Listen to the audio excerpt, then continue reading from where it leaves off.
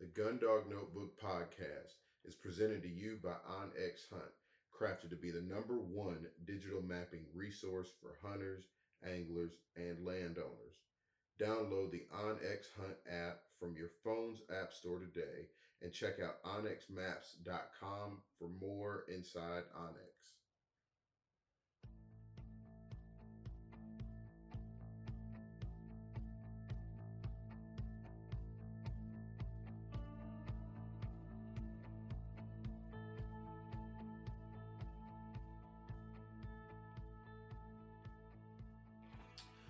First, I want to acknowledge while we start this recording Onyx Hunt. I started using and logging the spots and new features from Onyx. They just rolled out. If you've been getting the emails, you guys will notice that there's a whole bunch of sharing and waypoints and stuff like that. I actually got a chance to hunt with some good folks, three gentlemen that I will name, over the course of this podcast. But they were so gracious and kind to share those waypoints, and it was cool because all of us were using Onyx to kind of get us through Pisgah National Forest and the Blue Ridge Mountains.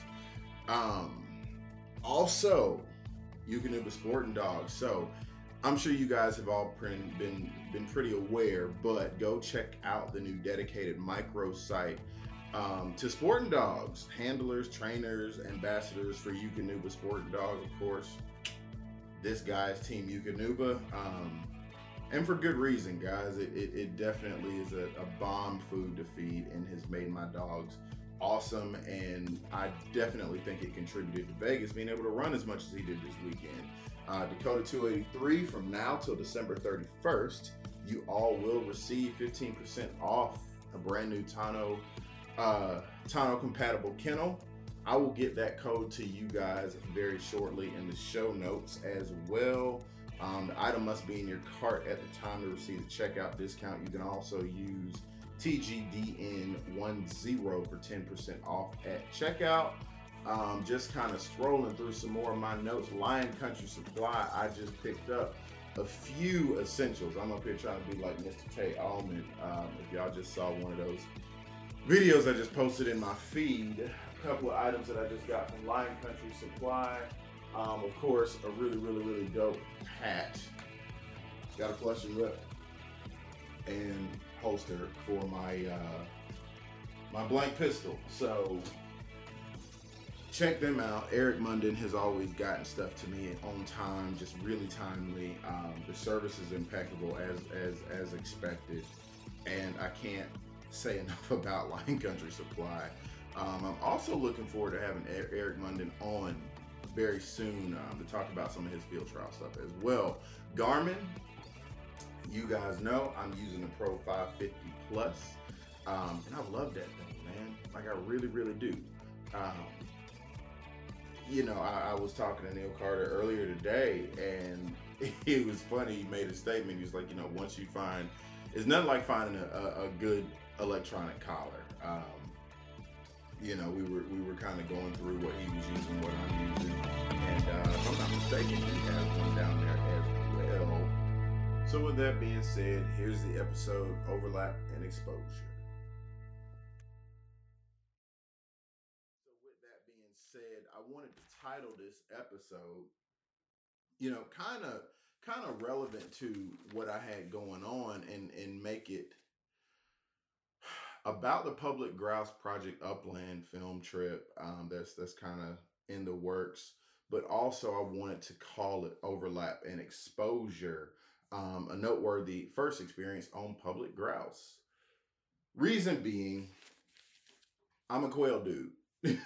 Like, I'm a quail dude, hands down. That is what I most enjoy hunting, and that is still what I most enjoy hunting. But I have made it a mission to get on get on grouse here in the South, and the best place to do it is North Carolina. So I got a chance to link up. First of all, I went to and picked up Wilbur Sensing is his Instagram handle, and the project, one of the Project Upland photographers and videographers but I picked him up from the Atlanta airport after work on Friday. So from there, we ended up shooting on up to North Carolina. It's about a 3.5 hour drive. And we got there pretty late. It was about 10:30, 11 o'clock. Checked into the hotel and went right on to sleep. I mean, we had a big day for us the next day. The folks that we were linking up with was Tyler Ross and Mike Nadusky. Some of you guys know both of them, but I know if you listen to the Project Upland podcast, excuse me, Mike Nadusky was on that podcast with Nick Larson.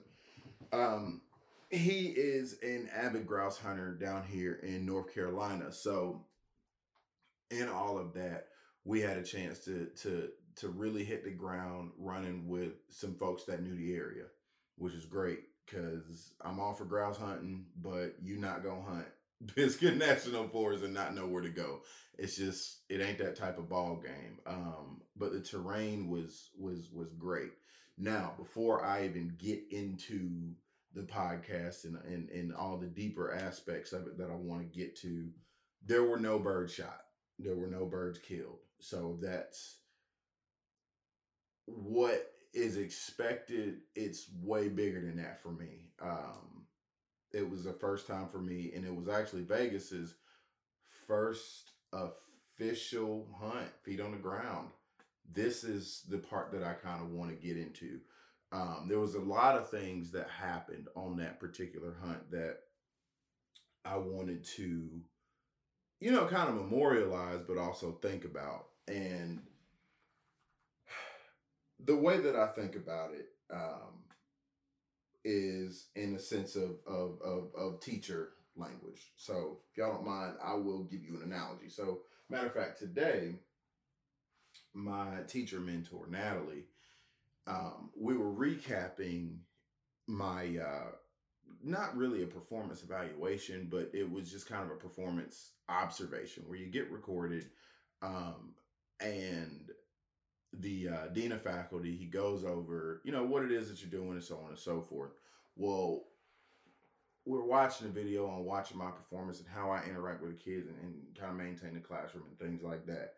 And I thought it was going to be way worse than what it ended up being. Well, come to find out, looking back, Natalie was like, well, one thing that you have to understand is you can't compare your experiences to those folks that are way, way, way more experienced, got more years under their belt. It just don't work like that. What she wanted to point out with what it was that I was doing was being able to get the kids engaged, get my students engaged, and have them actively working the whole time. They were fully and totally into the lesson. They were able to make mistakes, and we were all able to fix them. And a lot of that was problem solving on their own. Putting them in situations that I didn't try to take over, and I didn't try to give the answers. I just kind of let sixth graders figure it out. Well, I thought about that, and it immediately made me think about my experience this past weekend up in North Carolina. So with Vegas, there was no expectation. I know, those of y'all that follow my Instagram, you see all the barrel work, all the yard work, all the backyard birds and this and that. We running through the woods and all of that. Well, all of those things lead up to moments like this, where you got a young 10-month-old pup. You got a young 10-month-old pup that's got to learn. So a lot of what this weekend was me allowing nature to, really bring the exposure to this dog. So we get to the spot about, I say 9 o'clock in the morning. And we get to the spot about 9 o'clock in the morning, and I'm ready to go. Vegas is on 100 miles an hour. It was kind of funny. Dogs seem to know. What's going on? Well, Mike pulls up. He's got a wire hair, 8-year-old dog, much more experience. So my first inclination was, okay, crap. He got a girl dog. How is this going to interfere with Vegas? Being a young male, ain't no telling how this is gonna go. And what happened was, as soon as I let the dog go, Vegas was just on the money. I mean, his focus was impeccable, and the difference is the way that they take off. I've been training Vegas. I touch him on the side, and that bad boy shoot on off. I mean, he is off like Rocket Man, and that right there is where we found some of the initial, or not found, but where the initial learning curve came in. So again, you have to consider, I train for quail all the time down here. I've got training grounds where either up the street from my house or where I go to work with buddies. They've got, acres and acres and acres of land. And I don't mind my dog ranging to 250, 300 something yards. That's totally fine. I personally don't care. But, when you're in the situation where you are hunting quail, as long as your dog locks up, that's cool. But also, quail, that wild birds, now we're considering wild birds, they're going to flush. So the dog's got to learn how to hold, but he can't be reckless. But now we've taken that same dog and moved him into the grouse woods. That is where the learning curve came on. So one thing that I noticed was he was fully engaged. He hunted the whole dang time, despite the fact that there were no birds. The dog hunted the whole time. All right. Now, the problem is you can't take a 250 yard, 350 yard dog and put him in the grouse woods with little to no experience. What ended up happening was that first day, he was getting out there and I wasn't going to say anything. I don't like to do a whole lot of talking. And in that moment, it's not my place to talk. Ain't no whistling, ain't no none of that. Now, what I will do is sing to him. If I notice that he's kind of getting lost, I'll sing a little bigger, hey, and my voice will carry through the mountains. Now, problem was he ain't also never dealt with echoes before. We got these little bitty nuances that are going on with this young dog, and nature is putting him in a situation where he's got to figure that out. That was our learning curve. So what happens is our first, just to kind of narrate the entire experience from spot to spot. First spot, we get there. We had no clue what was about to happen. I let the dog off. Vegas shoots around a bend. Next thing you know, freaking woodcock flushes. I mean, I don't think it was 2 minutes. I don't think it was 2 minutes before this good old woodcock flushes. Again, considering the fact that down here in Georgia, we get a woodcock migration, it's not down here. It's not down here yet. Our season doesn't open up till December or something, like mid-December-ish. Can't remember the dates. And we definitely don't have grouse, where I'm at. We don't even have the same kind of cover. Aspens and stuff like that, that stuff doesn't come that far down here. So Vegas shoots off around the corner. Woodcock flushes up and he's looking like, what in the world? Bird's gone. All right, cool. We were all surprised. So then we keep going. And we attempt to kind of pursue the bird. One thing that I ended up learning about woodcock is they'll get up and they'll come right back down about 50, 60 yards away. And we chased it for a little while, but didn't quite find anything else. Like it for some odd reason, that bird was gone. Never flushed again. But the area that we were hunting wasn't like it wasn't a huge tract of land. It was a small little section. So we were able to get up and down that mountain, cover a good bit of terrain and ground and things like that.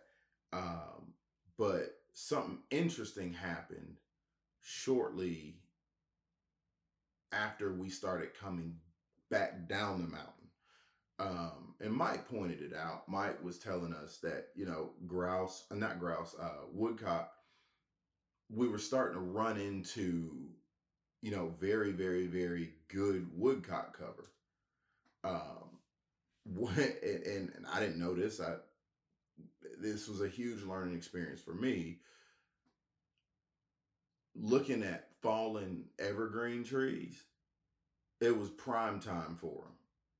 In that particular spot, I really don't think there were any grouse. They were checking all the aspens, but we had a number of different aspen trees kind of in certain areas, and there were fallen evergreens that were kind of right along those edges. So we use that to our advantage. Next thing you know, Vegas is off somewhere, hunting, doing this thing, still letting the dog learn. And Mike's dog goes on point. Older dog, she knows she's trained on woodcock. What happens is I'm banking on Vegas seeing that dog and stopping, but he stays hunting. His dog or Mike's dog stays around long enough to point. And of course, there's some good opportunities there, but Vegas again knocks the bird. Woodcock flies off. So now we've got something where I want to see about Vegas's backing ability, which is something I also want to refer to later on in this article that I had. But what this trip did was show me everything good that I've worked on, not in terms of pointing, but in terms of getting in the range, in terms of communicating, all of the nuances. But it also showed me what we got to hit the drawing board for. But at the same time, I don't know if there were enough opportunities for that dog to back. See, the thing about it is, I imagine that to have a good grouse and woodcock dog, you got to have a lot of grouse and woodcock. You got to be able to put yourself in a situation to keep making contacts and keep making contacts. I can make contacts on quail down here all day. Next week, this upcoming weekend, we'll be down in Thomasville anyway. It's a quail opener. We'll be hunting there. I know how to get my dog on wild birds. But the thing is, now I'm very interested in running on woodcock, but we gotta find a place to keep making those contacts. What I'm thinking is, if I take him back up there this season, although there are no grouse, I still think that if I take Vegas back to that same spot, we'll hit more woodcock, and the light bulb will click on. One thing to consider is this is a young dog that was pretty much thrown to the wolves when it comes to the area that we were in. Totally unfamiliar. But man, what I will say is it's not a downer just because the dog hunted every inch of what he was supposed to do.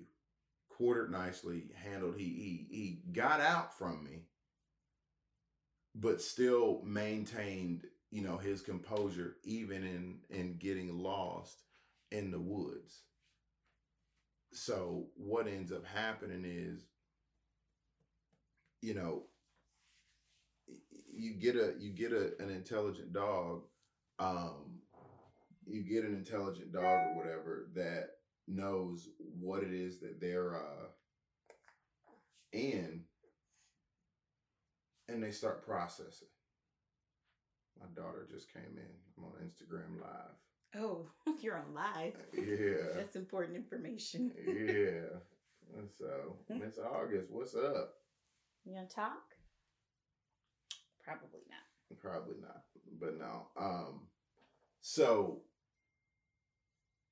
of course, I definitely want to come back to North Carolina to work that. So those were one of the things, but also being able to set a dog up to fail.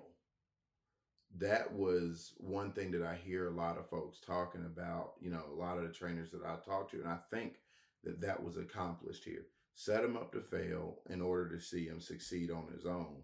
Interesting. Interesting. Yeah. Why is that interesting? This is my wife, y'all. Why you set him up to fail? Why would I set my dog up to fail? Yeah, lay it on me. Okay. Well, my thought is we spent a great deal of money on a dog that is well bred and is intelligent. True. He's never going to be, wild birds are never going to present the perfect opportunity when we're hunting. Correct. You see what I'm saying? They're birds, they're trying their best to survive. Mm-hmm. Everything in the world is trying to get them. So, poor birdies. Poor birds.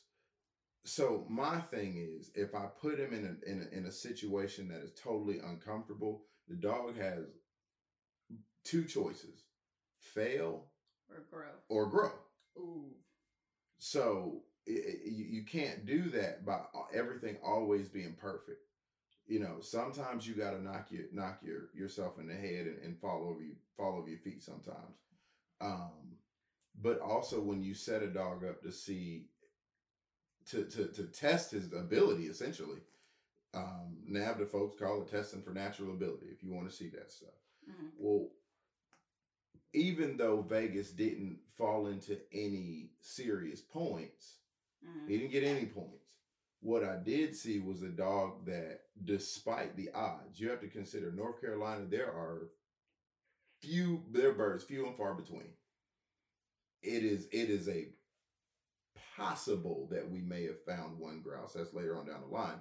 But what I did see was a couple of things that I was reading in this Robert Whaley article, but his confirmation, something that I kind of bug you about all the time. I like to see the way a dog looks when he's running. Mm-hmm. When we're running track, you remember those athletes that just look like they just gliding in the air, like they legs just. You looked like that, baby. I did not. Yes, you did.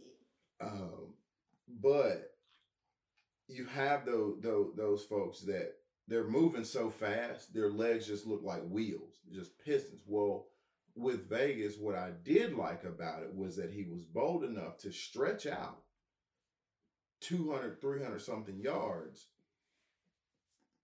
and he wasn't hugging my boots, and he was persistent in what he was doing. A lot of dogs will give up. A lot of dogs will be like, well, it ain't no birds out here. I haven't found anything in the last hour. Mm-hmm. That's it. I'm done. Vegas didn't give up.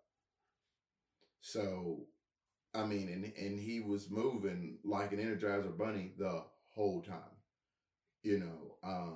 Setting him up to fail. So we get on that mountain at the second spot that we're going to now. So I'm on to Delvin's on here. What's up, Delvin? So we get to the second spot that is not filled with grouse or woodcock. Next thing I know, at a point, my Garmin starts going off, and so he's not going off, but the compass is telling me that he's stretching out.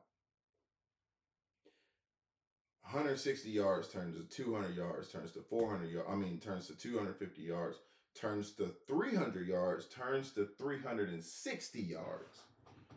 It was a lot. This is a whole lot. And so what I noticed is my compass not only started kind of spinning and doing all kinds of stuff like that, the way that Vegas was running, I could hear him a little bit further, but it didn't sound like, and this is just reading your dog, it didn't sound like he was hunting. It sounded like the dog was lost. And that was something that I thought was quite interesting. Gentleman asked, what breed does that? Well, I run a pointer. So, and I wanted him to stretch out, but what ends up happening is he stretches out that far, I start to realize I don't think my dog is hunting anymore. I think he's looking for me. Okay, well now I can use the little toner. I can use a little tone, but I don't really use that much on my GPS. I probably used it more this trip, but I really don't rely on it. So I start singing to him, hey yo, hey yo. But now my voice is carrying through the mountains, and now he's got to fight with an echo. So I think what ended up happening was Vegas was 360 something yards away, following my echo instead of following my voice. So again, when you setting a dog up to fail, okay, how does he process that? Mm-hmm. How does the dog, work that out to say, okay, he's not to the left, he's to the right. I had to tell myself, stop walking. Because the more I walk, my voice is going somewhere else. It's just throwing him off. Eventually, what ended up happening was he started working his way back to me. But I also think that rung his bell. I think that not scared him in a bad way, but I think it made a 10-month-old puppy realize, oh shoot, I can't just hightail it like that. There's situations like that I cannot teach in a backyard. There's situations like that you just have to learn from Hard Knock Life, School of Hard Knocks, whatever they call it. So that was one of the things that I was very, very interested in. It was confirmation and awareness and intelligence. Now, I was sent this article by a buddy of mine named Philip Maley. I just had him on the podcast. It was this good old article from American Field, and it was Robert Whaley. Y'all know I'm a big fan. So I'm a big fan of Robert Whaley, especially Snakefoot and things like that. The book, for those of y'all that need the reference, favorite book, one of my favorite books, Snakefoot. So Robert Whaley talks a lot about breeding, and my dog comes from that lineage. Well, one thing that he said, and I just kind of want to quote it, he was saying, in selecting a breeding stock and setting up your standard, the primary prerequisite of any strain of dogs is intelligence. There is no substitute for intelligence. I think that's key when we're looking for a dog, but the best way to test that is in the wild bird woods. During the season, I make it a point not to buy any more pen raised birds. The quail that we had in the backyard and stuff like that, those are gone now. Yeah.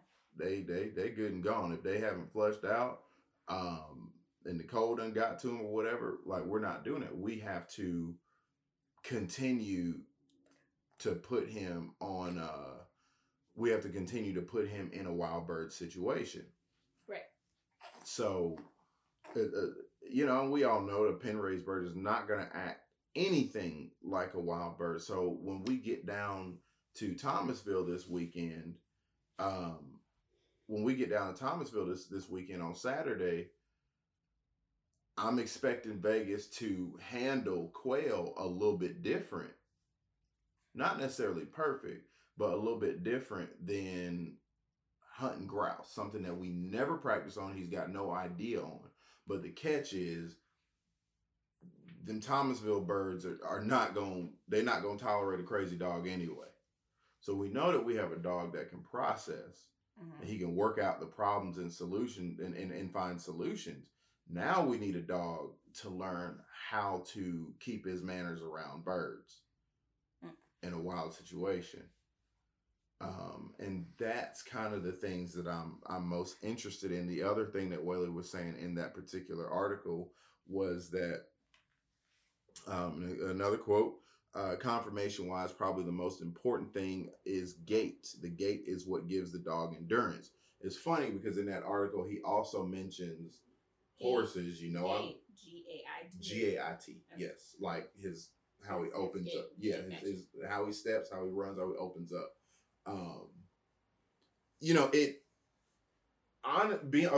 Being a 400 meter hurdler back in college, there were, you remember, Amici from. Shout out to Michi. Yeah. Olympian, great guy. Yeah. So I used to run with Michi and Austin Holloman, same thing. Shout out to Austin. So those guys, one thing that in talking about their gait, those guys were tall. Amazing. Right. So what took me, like, I ran a 400-meter hurdle, so I think like I can't remember the exact measurements, but I think it was like 13 steps to the first hurdle. It would take them like 10. Yeah, which is a huge difference. Yeah, so there was no way for me to even think about trying to catch them. There was no way for me to think about trying to catch them when, I mean, they're opening up, but at the same time, it didn't look like they were overstriding. You see what I'm saying?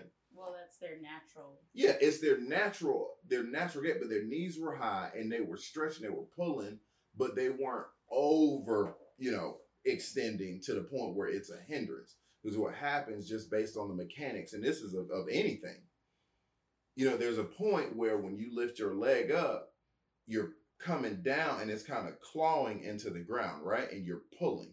Right. If you think about your legs as a piston. Well, if you're overextending, there's a point to where your legs stop becoming pull and they're actually overextended and pushing against.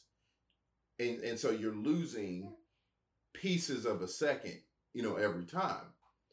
Well, what I noticed about Vegas was he was pulling and grabbing at the ground. And that's what I really liked, how he was doing that. Whaley talks about the Kentucky Derby and Preakness horses. The reason that those horses are so dang good, not only because of their breeding and line breeding, everybody don't want to talk about that, but it's a thing.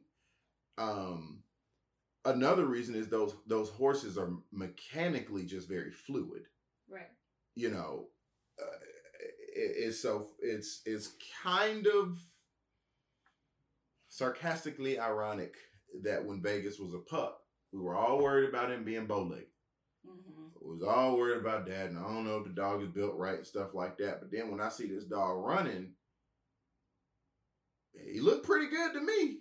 Mm-hmm. So either bow-legged people are fast as all get out, I myself being one of them, or that dog just grew into his legs. His legs ended up straightened out anyway, and there was nothing wrong with the dog's conformation. He was just a pup, like a little itty-bitty pup. Yeah, he was small. It was small. But now, when I see him running, even through the grouse woods, I was very impressed with his stride. And one thing that I also liked to see about that dog was the transition from wind scenting to track and ground scent, which is a huge thing. I don't want my dog's nose on the ground. Mm-hmm. I do not want Vegas's nose on the ground until you are within when he start getting birdie. Why? Because you don't want to miss the wind. Well, there's a difference in what it is. That wind scent is gonna, if it's coming off of the bird's body, it'll give you a better location. That bird could run a track and it'd be a whole maze, and so the dog be tracking on the ground and be. You see what I'm saying? And at the same time, that bird may be further out. That wind scent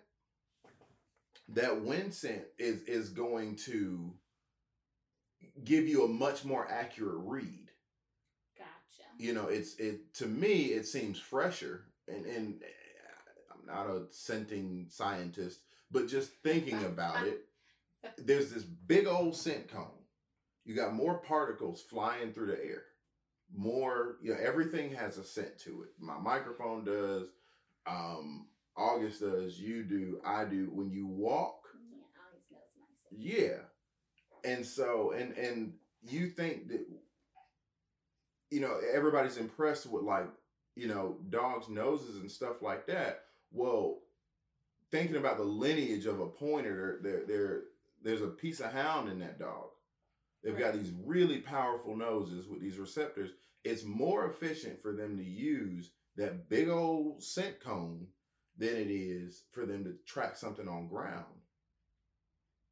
Rick Smith, I do want to see that presentation, by the way. Cover Dog Co. Thank you for that. So there's this big old cone.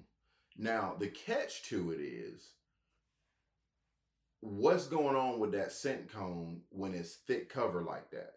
Because again, we were taken out of our element. So and the wind. And the wind. So right. So it's cold up there. Elevation. Now, see, now we're talking about the different particles, the things that are going to affect a dog's ability. Yeah. Different elements. I'm sorry, not particles. The things that are going to affect that dog's performance and success rate.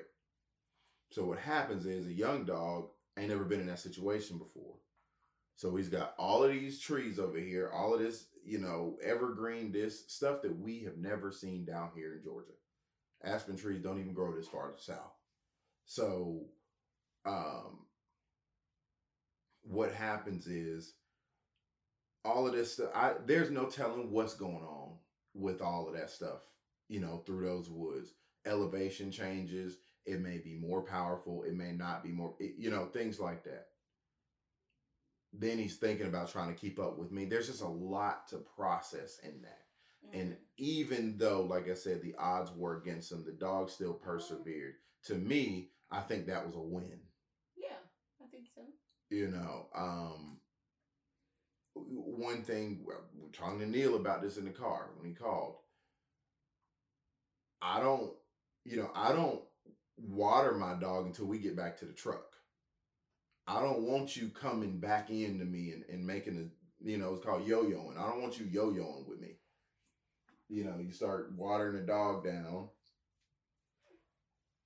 and, every 5-10 minutes, the dog, no, Vegas stayed out there and he worked and worked and worked and worked and worked.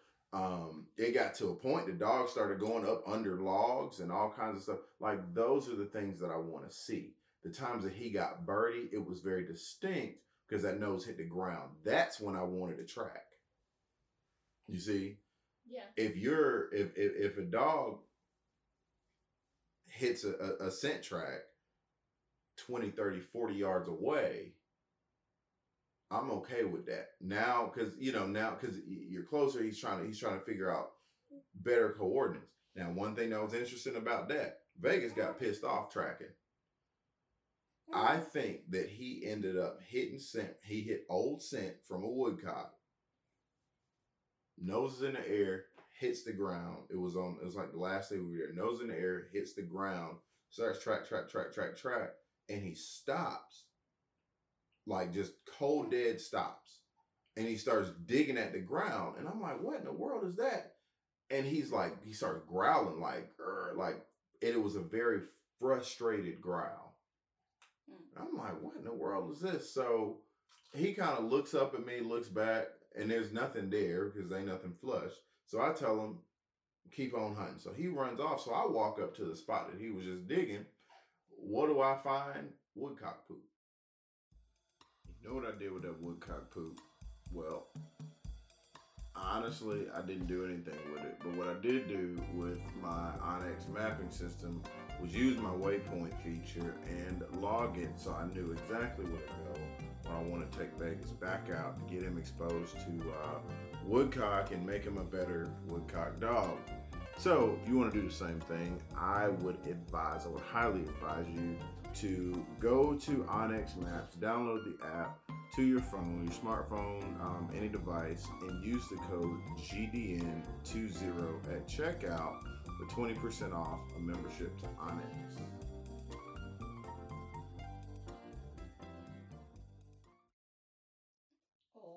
Old scent. He found. Was the poop old? Yeah, I guess. I mean, was it dry? It was poop. I didn't touch it.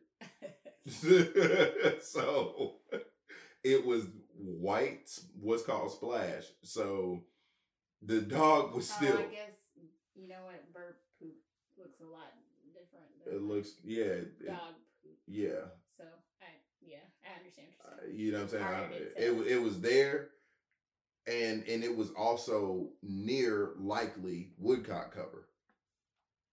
So either that bird had just finished doing some business and skated on off. Could have been we could have found somewhere that it had been. But the fact is, to me, again, that's another win. Dog ends up finding himself to woodcock poop. I'll take it. Yeah, I mean, Vegas had never done any of this before, so right. I'm following. I'm tracking. Ha ha ha. Ha ha ha. Pun intended. Pun intended. So, and speaking of a young dog, I'm going back to my Whaley art. I'm gonna pull a couple of things that I kind of highlighted in this article, but Whaley ends up talking about. He says, I'd much rather breed to a younger dog that you know how he developed and how he looked like as a young puppy to breed to an older dog that had been trained out of his bad traits, even though he won a national championship. I think that is a very interesting perspective. A very interesting perspective to have. So Whaley was more focused on his youngest dogs. You see what I'm saying? And seeing how they progressed. Mm-hmm. In this article, he talks about it, breeding Snakefoot like super young. How young?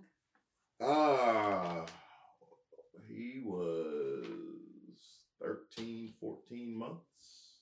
Months, wow. Yeah.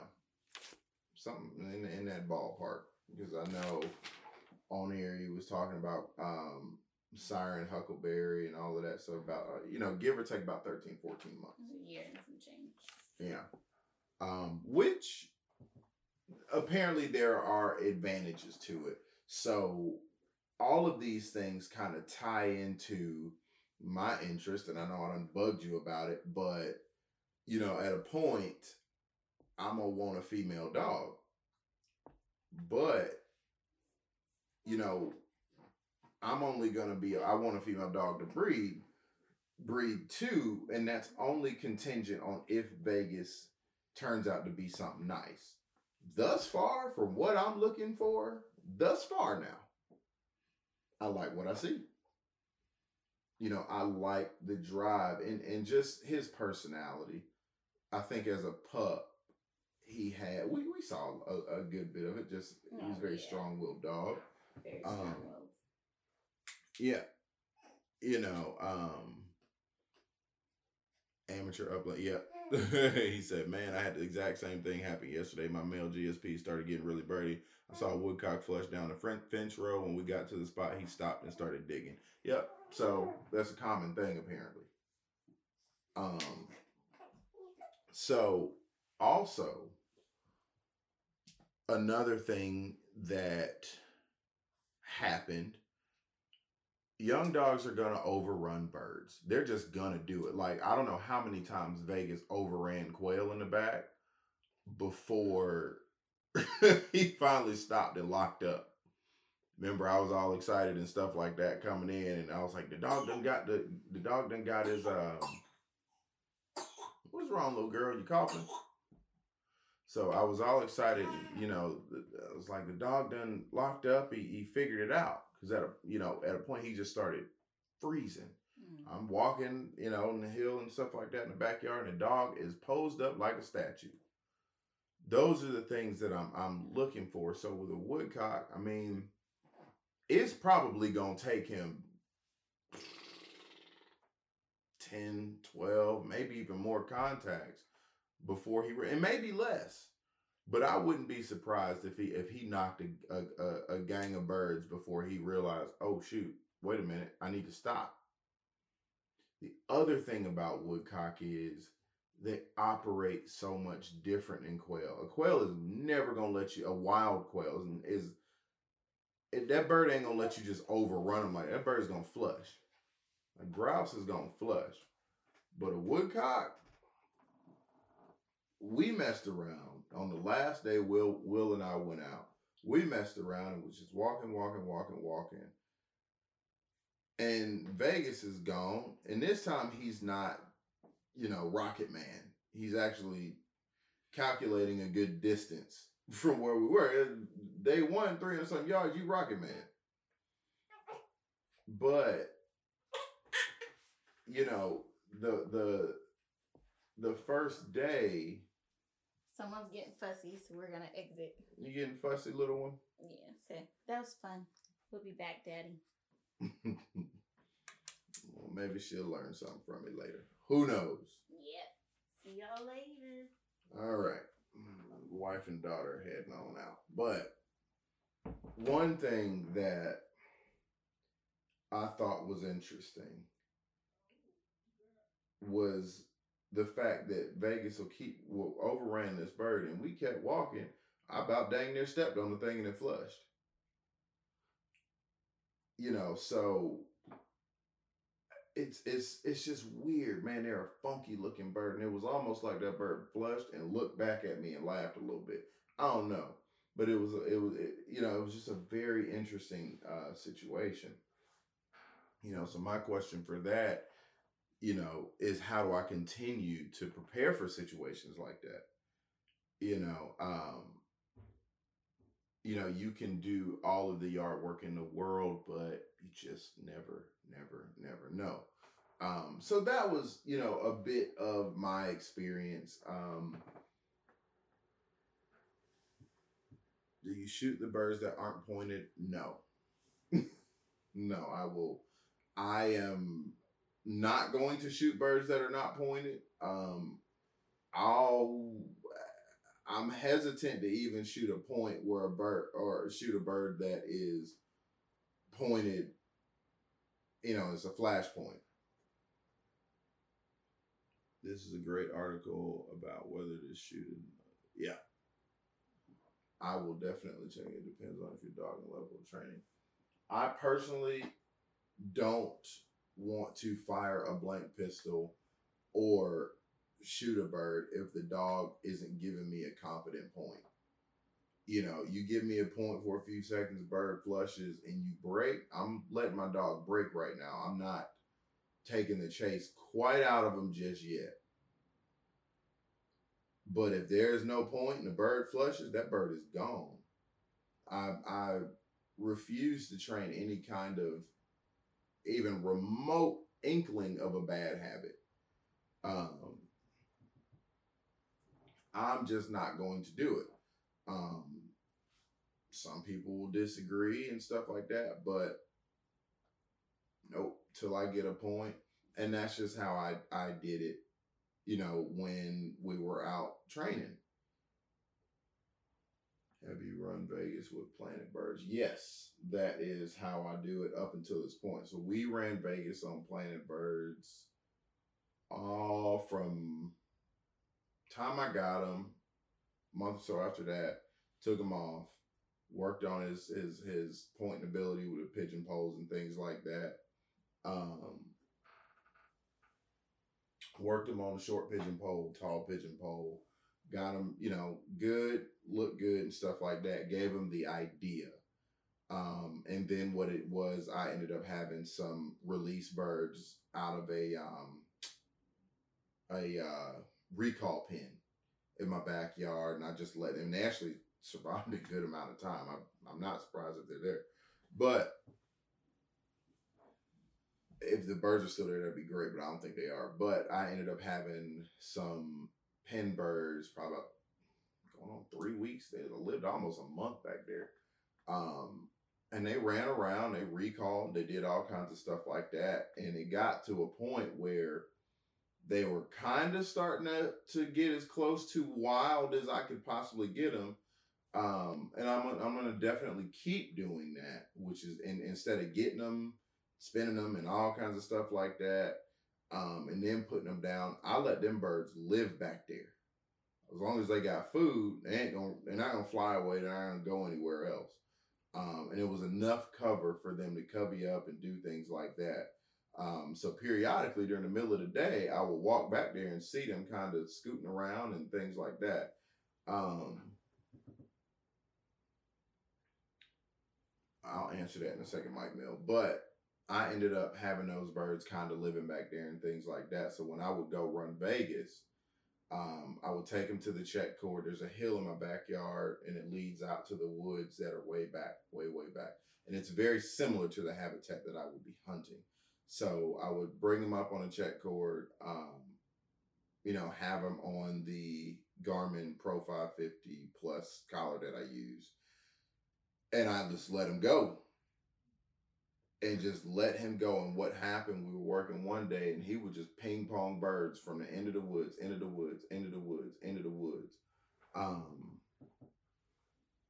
And the birds wouldn't let him get him. They were doing all kinds of funny things. They were trying to run on him. They would flush wild. They would do all kinds of stuff. And they wouldn't let him get close, which is what I wanted. It took probably 3 days for him to keep doing that. It took about 3 days. And after a while, something just hit him and he just froze up and locked one of the prettiest points that I had seen from him then. At that point, when I saw that kind of confident point, that is when I fired my blank pistol. I killed birds over him early on when he was young, and he was fine. It didn't mess with him or anything like that. Vegas retrieved a hand. He did all kinds of stuff like that. So I'm more concerned with the dog's ability to point game and as soon as he hits scent.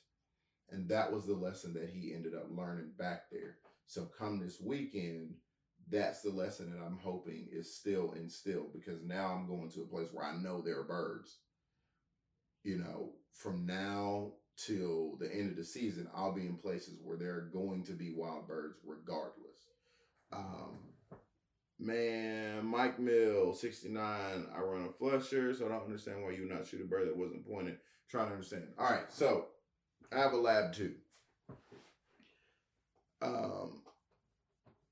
Thank you, Game and Food. All right. To Mike Mill, I run a lab and I have a pointer. They're two different styles of training from what I've experienced. This is just my thing. And these are just the way that I choose to go about working my dog. So don't take it as the Bible. Okay. These are just the ways that I go about it. With my lab, I was running them as an upland flusher because that's all I had at the time. So when he flushed a bird, I needed to kill it so he could understand that when something went up, it was coming down, get the retrieve, and bring it back to me. That would the lesson in that is that bird goes up, it needs to come down, and you bring it to me. And I don't want you to stop on a scent. With a flusher, no, that bird need to. If what I did with my lab, if a bird was running or something like that, I let him chase. I wanted him to go balls to the wall and get right on it. If he could scoop the bird up, scoot it up, when he was young. And even to this day, I'm looking for something totally different. I don't really hunt with a lot of other people. So if my dog catches a pen raised bird on the ground, my lab, that's fine. Just bring it to me. Bring it to me. Bird still be alive. Totally fine. But my pointer, much like the lab, when a bird is shot and you get a chance to get it in your mouth, that is a reward. I don't want to reward a behavior that I don't want to see in the field. So if the bird gets up, and I shoot it and it goes down, number one, I'm not faster than that dog. So he's going to get to that bird and it's going to be in his mouth and he's got a reward. Nothing was learned other than I can break on birds. I can not point them and I'm still going to get what I want. Dog is going to take the easiest way out. I mean, most animals will. Most people will. So the only way that you are going to get this is if as a pointer, okay? As a pointer, you understand that my job is to point, and the only way that I can get that is if my handler comes up and knocks that bird down, but he is only going to knock that bird down when I'm doing my job. And after a while, that repetition gets him. And that's where the benefit of a pigeon pole comes in. I like my bird launcher for certain situations, but my favorite tool, for bird training is that pigeon pole. Because after a while, a young dog is going to get tired of chasing around a bird and it getting up and coming down, getting up, coming down. After a while, the intelligence and the good breeding in it is gonna get to the point where he's like, all right, maybe if I just stop running. And that's what ended up happening in the backyard. A wild bird, and some of the best bird dogs from what I've seen are trained out west, up in Canada, stuff like that, where you don't really have to do all the extra pigeonpole this and bird release, or however people do it down here. All you do is just run your dog on wild bird. They're never going to catch them.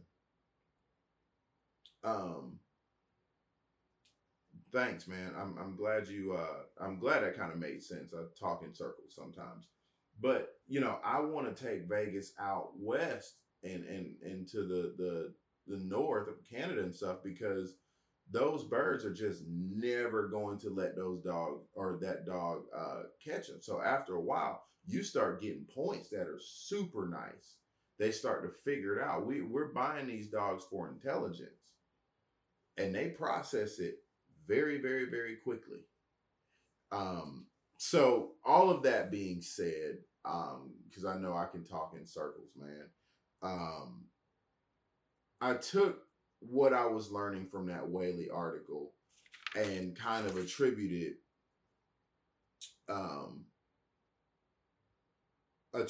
it to what I was looking for in Vegas from this weekend.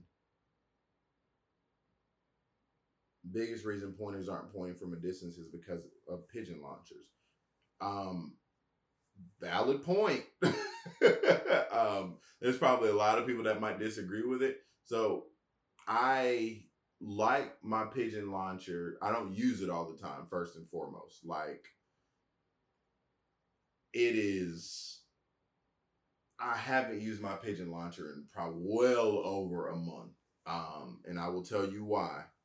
And this is something that I've just learned from folks down Thomasville. So one thing about my pigeon launcher that I have noticed, hang on.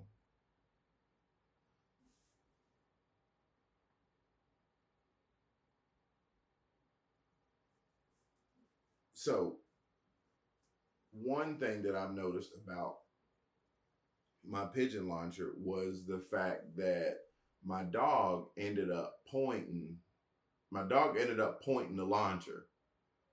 He got real smart. And so the best asset that I had, Mike Mill, we were talking about this, but gnarly dude, the thing about the pigeon launcher was the fact that my dog started pointing the launcher. I didn't like that. And I saw it very early on, and that's not the first time I would hear it. What I ended up doing is honestly just using a tip-up trap, and I think it's something about that scent that kept hitting the dog, and he was pointing a whole lot better. Now that also comes with good homing pigeons and things like that, and good quail. Honestly, though, like, if I'm being totally honest, the best training tool that I've had thus far is the recall pin. If you can get birds to kind of live in the area that you're working, and you can kind of simulate the habitat, and they're flushing wild and things like that, that breaks it. Yeah, it made it much more simple, is what I'm trying to say. It broke a dog into and got Vegas into pointing the way that I wanted to. Love barrel work, love all of that stuff, but it got Vegas into, doing what it was that I was looking for. So pigeon launchers are a controversial subject, and I'm not going to knock them because I've seen instances of where they work. Launching a pigeon is second delay. It allows you dog get too close. Given what's meant is all about timing. Recall pin is awesome. Giant. Yeah. There are guys out there that are using that pigeon pin, and it rocks. It's great. I don't think my timing is perfect for it. I don't think it's just perfect. And the folks that I'm learning from, namely Neil Carter, you will hear me say it all the time. he don't use no pigeon pen. He doesn't use it at all. Actually is very much so against it. Um, and so I've kind of adopted that, but I gave it a try. And like I said, I'm not even going to argue against it. It's just a preference if you can get the timing down. My buddy Paul, he uses a pigeon launcher and it works just fine for him. So I mean, I think there's a time and a place for it all. I try not to be, as I grow with this whole training thing, I try not to be so uh hard line on one method over the other, because I think if you can swing one or the other, you can really do, find yourself successful. Mo Lindley is one of the greatest trainers I've ever met before, and he uses a pigeon launcher. Got his book, it works. So, I just think it comes down to preference and what it is. For me, for all of my dogs, I know what I'm going to be using because it's gotten me some level of training success. Now we will see on Wild Birds this season, but I think my preference is going to be that recall pin, and it doesn't have to be nothing huge, but you can read Delmar Smith's book, and he talks about how he sets up a recall pin. But I like that recall pin, and I also like the short and tall pigeon poles, the 4-foot pole that you can operate by hand. Then I've got one in the backyard that is like 20 feet tall. It's got like a 50-foot line of wire on it. That really helped me a ton. So I'm looking forward to that. So outside of all of that, the trip was fun. The trip was great. It's good to see. I like to see my dog fail, but I also like to see my dog overcome that failure. And it's all in hard work. When I see that a dog it recognizes that the odds are against him and he keeps persevering, that's what made me want to keep pushing it. Even when I was trying to give him water, like the dog didn't even want water. He just kept going. And that's another thing I like about pointers. So that's it. I kind of want to detour off of that before we skedaddle, because I'm already pushing about an hour on this podcast. But one of the historical things that I liked is, there's like some art history going on. And one of the things that I really, really, really like are, English setters. And I messed around, and thanks to Craig Koshik. Okay, Craig Koshik. He's got, let me see, this book right here, Pointing Dogs, Continentals, and all of that. So Craig and I are very good friends, and we've been chatting back and forth, and he messed around and gave me he sent me some links. Like, he sent me some links to some really, really, really cool like photographs and stuff like that. He's a photographer. And I messed around and came across, I didn't know it was still available, but I messed around and came across a stereograph. Now, stereograph is like, it's like a photograph, but it's 3-dimensional if you use a little viewfinder. Let me see. Yeah, there we go. So a stereograph is this thing that people used to use in like early 1900s, and you need a viewfinder, and it does something kind of funky to the image. But anyway, I wanted to kind of talk a little bit about some bird dog history. So my last part was talking about this particular book, my Hot Swamp book, Bird Dogs, Their History and Achievements.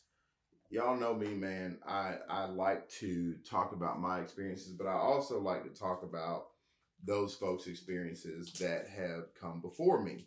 So anyway, Mr. Koshik ended up sending me that link on eBay, and I messed around and got me a hold of this. If you can see it, stereograph. So this here came from 1901. 1901. It was copyright 1901 by B.W. Kilburn.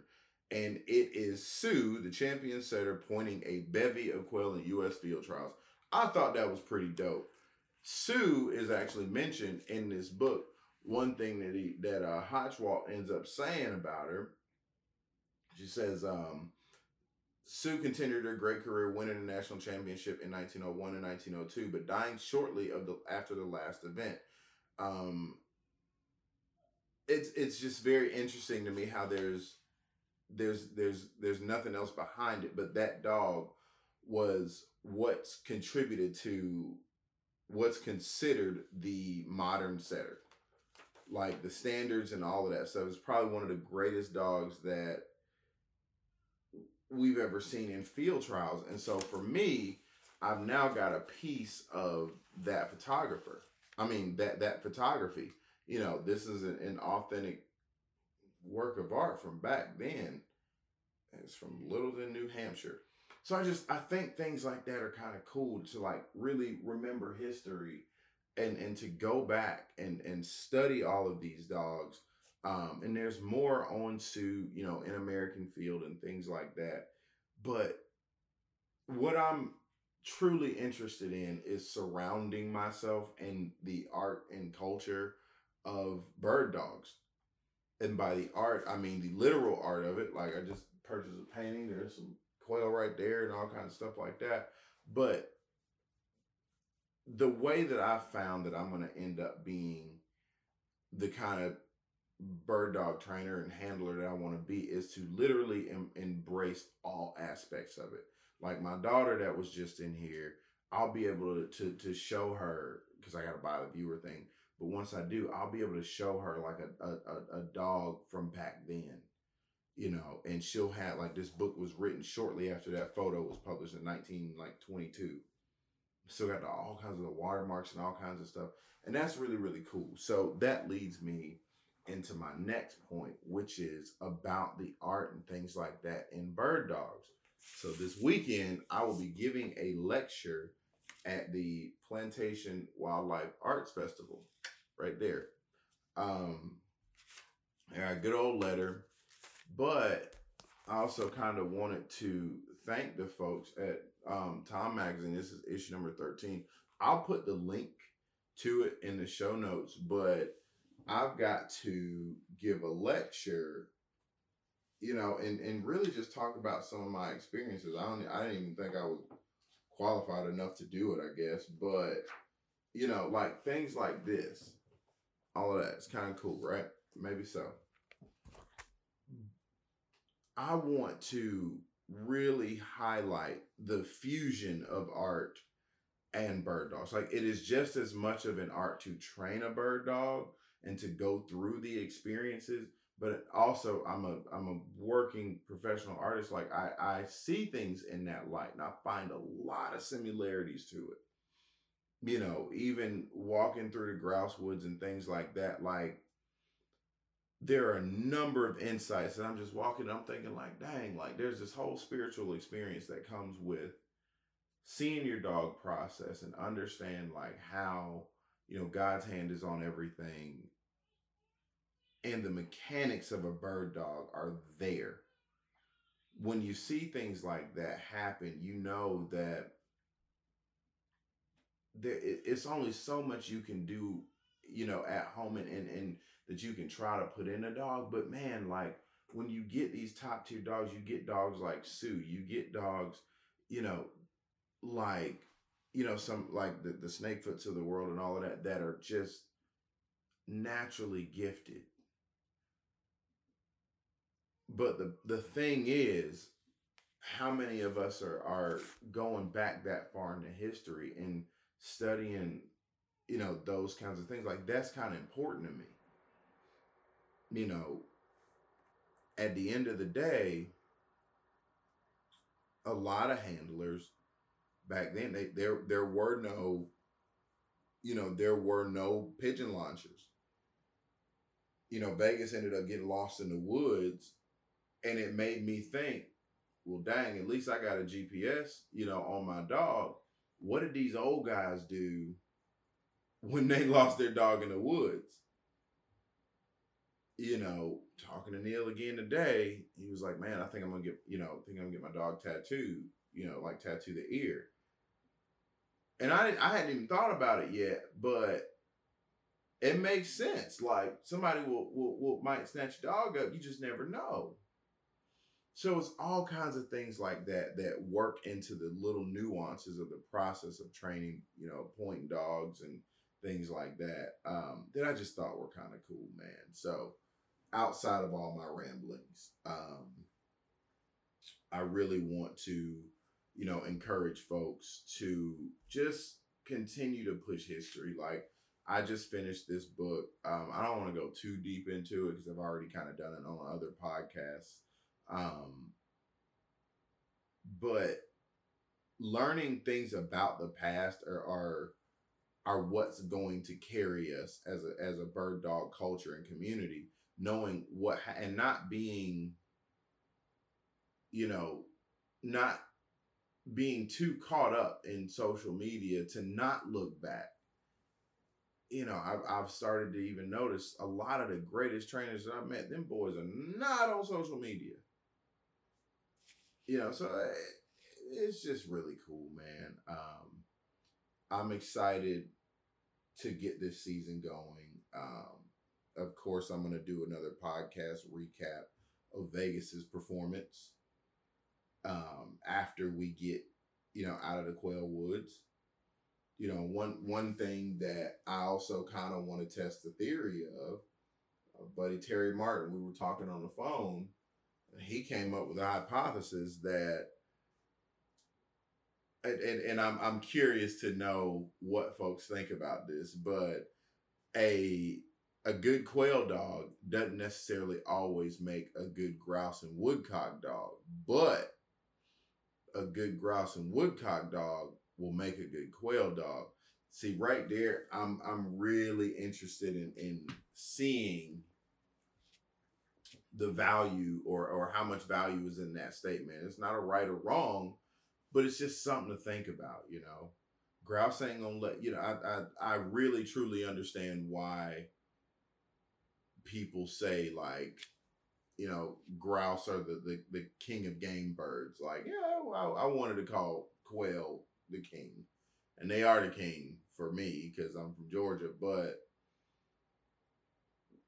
the one time that we may have had an opportunity to get on a grouse this past weekend, I wasn't even there. I was on the other side of the mountain, but Mike and his wire hair, he said that they were going through the woods and she started getting real birdie.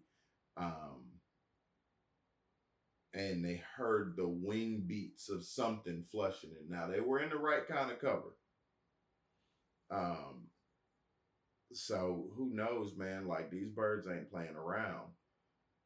And I really want to see Vegas master, quail, number one, grouse, and woodcock. Once we get that down here in the South, like I you know what, I can sit down and rest my hat and call it a day. So with that being said, I appreciate you guys for tuning in. I'm going to continue to try to elaborate on some more history. Like I said, I'm not going to really beat you over the head with too much in this book because I've already kind of gone back. But also, real quick, I wanted to show you what's kind of coming up next. Two things. Number one, I'm going to start taking some pieces out of here. And that is For a Handful of Feathers by Guy de la Valdaine. And this here. This is good. Reed Bryant. Now, I'm privileged to do a good bit of writing for Orvis. and Project Upland and things like that. And there's some surprises that I have coming that I'm kind of trying to work out as far as some literary stuff. Um, but Training Bird Dogs with Ronnie Smith Kennels is something that I really have been studying.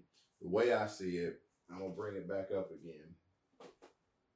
These two books. So this is the Delmar Smith book, Best Way to Train Your Gun Dog, and this book here, Training Bird Dogs with Ronnie Smith Kennels. What I found is instead of seeing them as two separate books, I see it as a compilation, and I'm using them that way.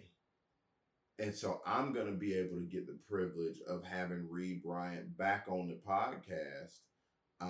And I'm going to re-release his first episode before, because I kind of cleaned up some things in there too. But I'm going to get a chance to talk with Reed about some of the things in that book. So, I'm glad you guys are taking to the literary aspects of this podcast that I'm trying to include. There are a number of things that I want to include as far as field trialing and stuff like that. So, I don't want to hold too much of your time. I just kind of wanted to let folks know what's going on this end of town, and get you prepped up for the upcoming season in the South. Like I said, we'll be down at River Creek WMA here in Georgia. We'll be down there this weekend, and maybe I come across you in the Quail Woods. That's if you know where my spots are, because I'm hoping that the birds are gonna be back. But anyway, Floaty, since you are listening, I hope it was up to par. Not necessarily a whole lot of guests and things like that or anything, but just a little bit of a review, and we'll see how it goes. Anyway, guys, thank y'all for tuning in. Thank y'all for entertaining this kind of trial segment of me talking to much more people in person. Like I said, I'll be down in Thomasville at the Prairie Wildlife Arts Festival on Sunday, and I'll be giving my lecture at 11 a.m. So if you guys get a chance to hear it or get down there, I'd love to see you and shake your hand and meet you. If not, I'm going to try my hardest. I'm going to try my hardest to get it recorded as if it was an actual podcast, so you guys will be able to hear the lecture and kind of some of the things that was going on. All right, folks, logging off. Thanks for another episode of just me on the Gun Dog Notebook podcast. This is your host, Darrell Smith, and I'll catch y'all this weekend. And if you get a chance, pick up Tom number 13 and take a look at my feature magazine article in the Trailblazer section entitled A Sporting Cause. John Michael Sullivan did a phenomenal job photographing me, visited my house over this summer, got a chance to hang out. I got interviewed by Andrea Gatto, so I wanted to thank her, and also Miss Miriam Zeta at Tomazine Magazine for such a special editorial piece. So guys, if you get a chance, go down to Thomasville and pick up Tom number 13.